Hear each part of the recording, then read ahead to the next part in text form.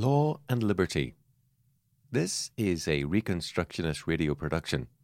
Please visit calcedon.edu to download this book or purchase a physical copy. Law and Liberty. Rousas J. Rushdoony. Copyright 1984 and 2009. Vallecito, California. Chapter 12. Law and Magic. The modern mind tends to dismiss magic as something that belongs to the primitive state of mankind and with no relation of any vital sort to our present-day world. The reality of the matter is that magic is basic to the modern mentality, to our politics and science, and we cannot understand our present-day world without a knowledge of what magic is.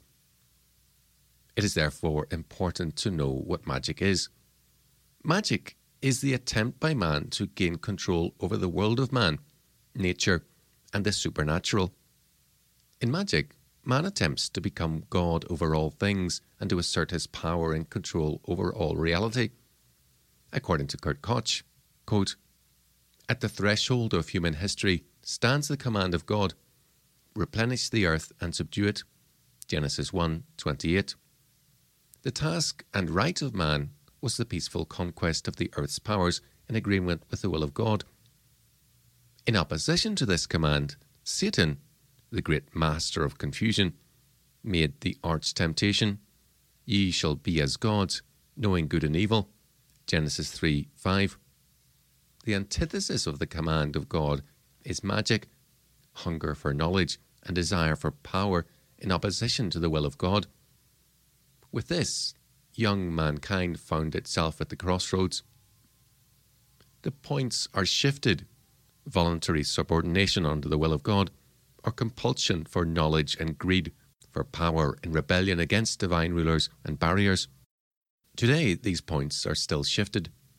Either we let ourselves be fit into the divine pattern of the way of salvation, or we carry on a rebellion and try to rule the powers of being, of creation, in a monstrous rivalry with God. Therefore, magic is arch rebellion from the beginning until today. It is the climax of man's revolt against God. All talk about harmless forces of nature and neutral application is an outrage in the face of this biblical fact. It is thus obvious that magic is very much a part of our world today. Let us examine some areas in which magic appears. Magic is very basic to modern science. The biblical purpose of science is that man should seek knowledge in order that he might exercise dominion over the earth under God. Science, in this sense, is a necessary activity and the sphere of knowledge for Christian cultures. But science today bypasses God and seeks to gain power without restraint and seeks knowledge as a tool of total power. Increasingly, science functions not under the law of God, but as the new law of creation, as the new source of law and power. Instead of being governed by morality, science seeks to govern morality and to remake it in terms of its own standards. The purposes of science can be summed up as prediction, planning, and control. Science is thus a basic and essential part of the new politics. A scientific world is a controlled world, a world of experimentation, and valid experiments require a control of all factors. As a result, scientific society is a planned society, a society in which there is no liberty, because liberty is not possible in a situation of scientific planning. As a result, the more our culture is dominated by this new science, apostate science, the more totalitarian it will become. Modern science not only rests on magic, it is a form of magic. It is the belief that all things can be potentially or ultimately controlled by man. Our politics today is also governed by magic, by the faith that man can become his own God and remake the world to his heart's desire. The techniques of magic are no longer crude and primitive. They have been refined and developed into a science. But the purposes of magic remain unchanged and today govern both science and politics. The political orders of our world have separated themselves from Christianity because they feel no need for God. They feel no need for God because they plan to become the new gods of creation. They plan to abolish sin and guilt, poverty, disease and hunger, even death itself, and create a new paradise on earth.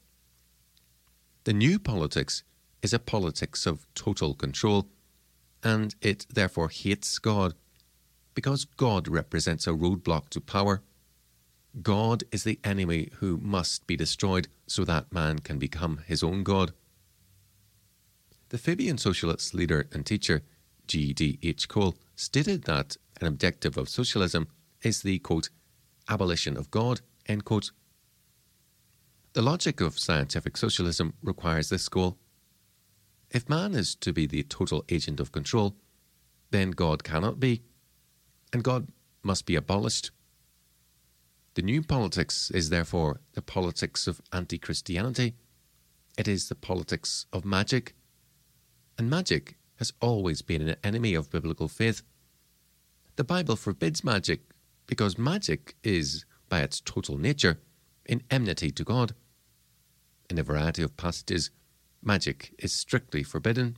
For example, Exodus 22:18, Leviticus 19:26, 31, 26, 27, Deuteronomy 18:10 and 11, Isaiah 8:19, Micah 5:12, Malachi 3:5, Galatians 5:20, etc.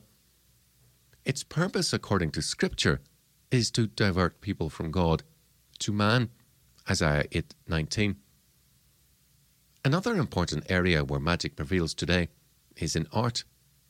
T.H. Robs John Gibbings, in his study Mona Lisa's Moustache, A Dissection of Modern Art, observed that, quote, modern art is not modern at all. It is a revival of one of the oldest systems for getting power. It is a revival of magic, end quote. The modern artists are totalitarians who despise man and liberty. As Robs John Gibbings noted, quote, according to the futurists, quote, man has no more significance than a stone, end quote. We find Kandinsky, the leader of Expressionism, writing haughtily of, quote, the vulgar herd, end quote, and, quote, the mob, unquote. We find the Surrealists insisting on the, quote, greatest possible obliteration of individuality, end quote, and Picasso, the leader of Cubism, calling for, quote, a dictatorship of one painter, end quote. To men such as these, art could be only a medium through which they would gain power over the fellow beings they consider so insignificant. The modern magical artist hates, above all, to be moral, law-abiding, and meaningful. He belongs, in his imagination, to an elite group whose purpose is to smash the present order and remake it totally in terms of their own elitist plans. According to one artist's manifesto, quote, the artist's, quote, should be understood as a contemporary magician. How are we to wield power? How are we to influence? End quote. And not, quote, are we scientists or poets? End quote, is the question to be posed. Seers we are for the magic of life. End quote. Modern art seeks to destroy God's meaning, to obliterate it from man's mind, so that man will no longer see God's order in things, but will relearn all things as taught by magical art. Its purpose, thus, is total brainwashing. Modern education is also dedicated to magic, to man's control of all reality, and man's remaking of all things in terms of human planning. State-controlled schools have replaced religion with magic, and the goal of education today is the same as that of ancient magicians, the total control of all reality by man. It is a serious error to treat magic as a relic of the past. The desire for magic is deeply embedded in the heart of man. It is basic to his original sin. Satan's temptation was, quote, ye shall be as gods, knowing, that is, determining or establishing for yourself, good and evil, end quote. Genesis 3:5. Man, by his own will, can become God. He is told by Satan that he can not only become his own God and remake all things according to his will, but that his will is creative and determinative. What man wishes, that man can do. Every vagrant dream of man's sinful and proud heart, magic tells him, is a possibility. And now modern science and the new politics, scientific socialism, tell man that they are about to make real this magical hope. The appeal of scientific socialism is the appeal of magic. It is the belief that man's imagination, rather than Almighty God, is the ultimate governing and creating force in the universe. Every belief in magic is therefore firmly set on a collision course. A collision course with God's purpose and judgment is inescapable. Because the science and politics of magic openly declare war against God and his government, they invite that collision, and they invite it in the confidence that they shall kill God and abolish him. In their pride, they cannot tolerate the thoughts that there is a God over them. Friedrich Nietzsche, in Thus Spoke Zarathustra, wrote, quote, "But that I may reveal my heart entirely unto you, my friends, if there were gods, how could I endure it to be no God? Therefore, there are no gods." End quote. In other words, Nietzsche's main objection to God was that he himself was not God.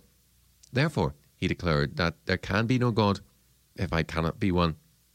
Having, quote, abolished, end quote, God, Nietzsche proceeded to declare himself a God and also the creator of the new world, for, quote, what would there be to create if there were gods, end quote. This is the mind and world of pure magic, and its conclusion, as in Nietzsche's life, is madness and some form of self-destruction. We face then a conflict between two worlds of law, the law of God versus the law of magic, of the new politics, science and education, of humanism in its essence. Of the conclusion there can be no doubt. The psalmist said of Christ the King that, quote, "Thou shalt break them with a rod of iron, thou shalt dash them in pieces like a potter's vessel. Be wise now, therefore, O ye kings, be instructed, ye judges of the earth. Blessed are all they that put their trust in him." End quote. Psalm 2, 9, 12. The Reconstructionist Radio Podcast Network brings to you a complete lineup of podcasts where you will hear practical and tactical theology. Our desire is not simply that you consume our shows, but that you also live out your faith in every area of life. We can talk all day long about these things, but if we fail to put them into practice, then we fail as ambassadors of Jesus Christ, our King. Subscribe now to your favorite Reconstructionist Radio Podcast Network shows, or you can subscribe to the Reconstructionist Radio Master Feed, where all of the content we produce, including the audiobooks and audio articles, will pop up as soon as they are available. And don't forget to visit ReconstructionistRadio.com to volunteer as a narrator or to partner with this ministry financially. May the Holy Spirit stir you into action for Christ and His kingdom.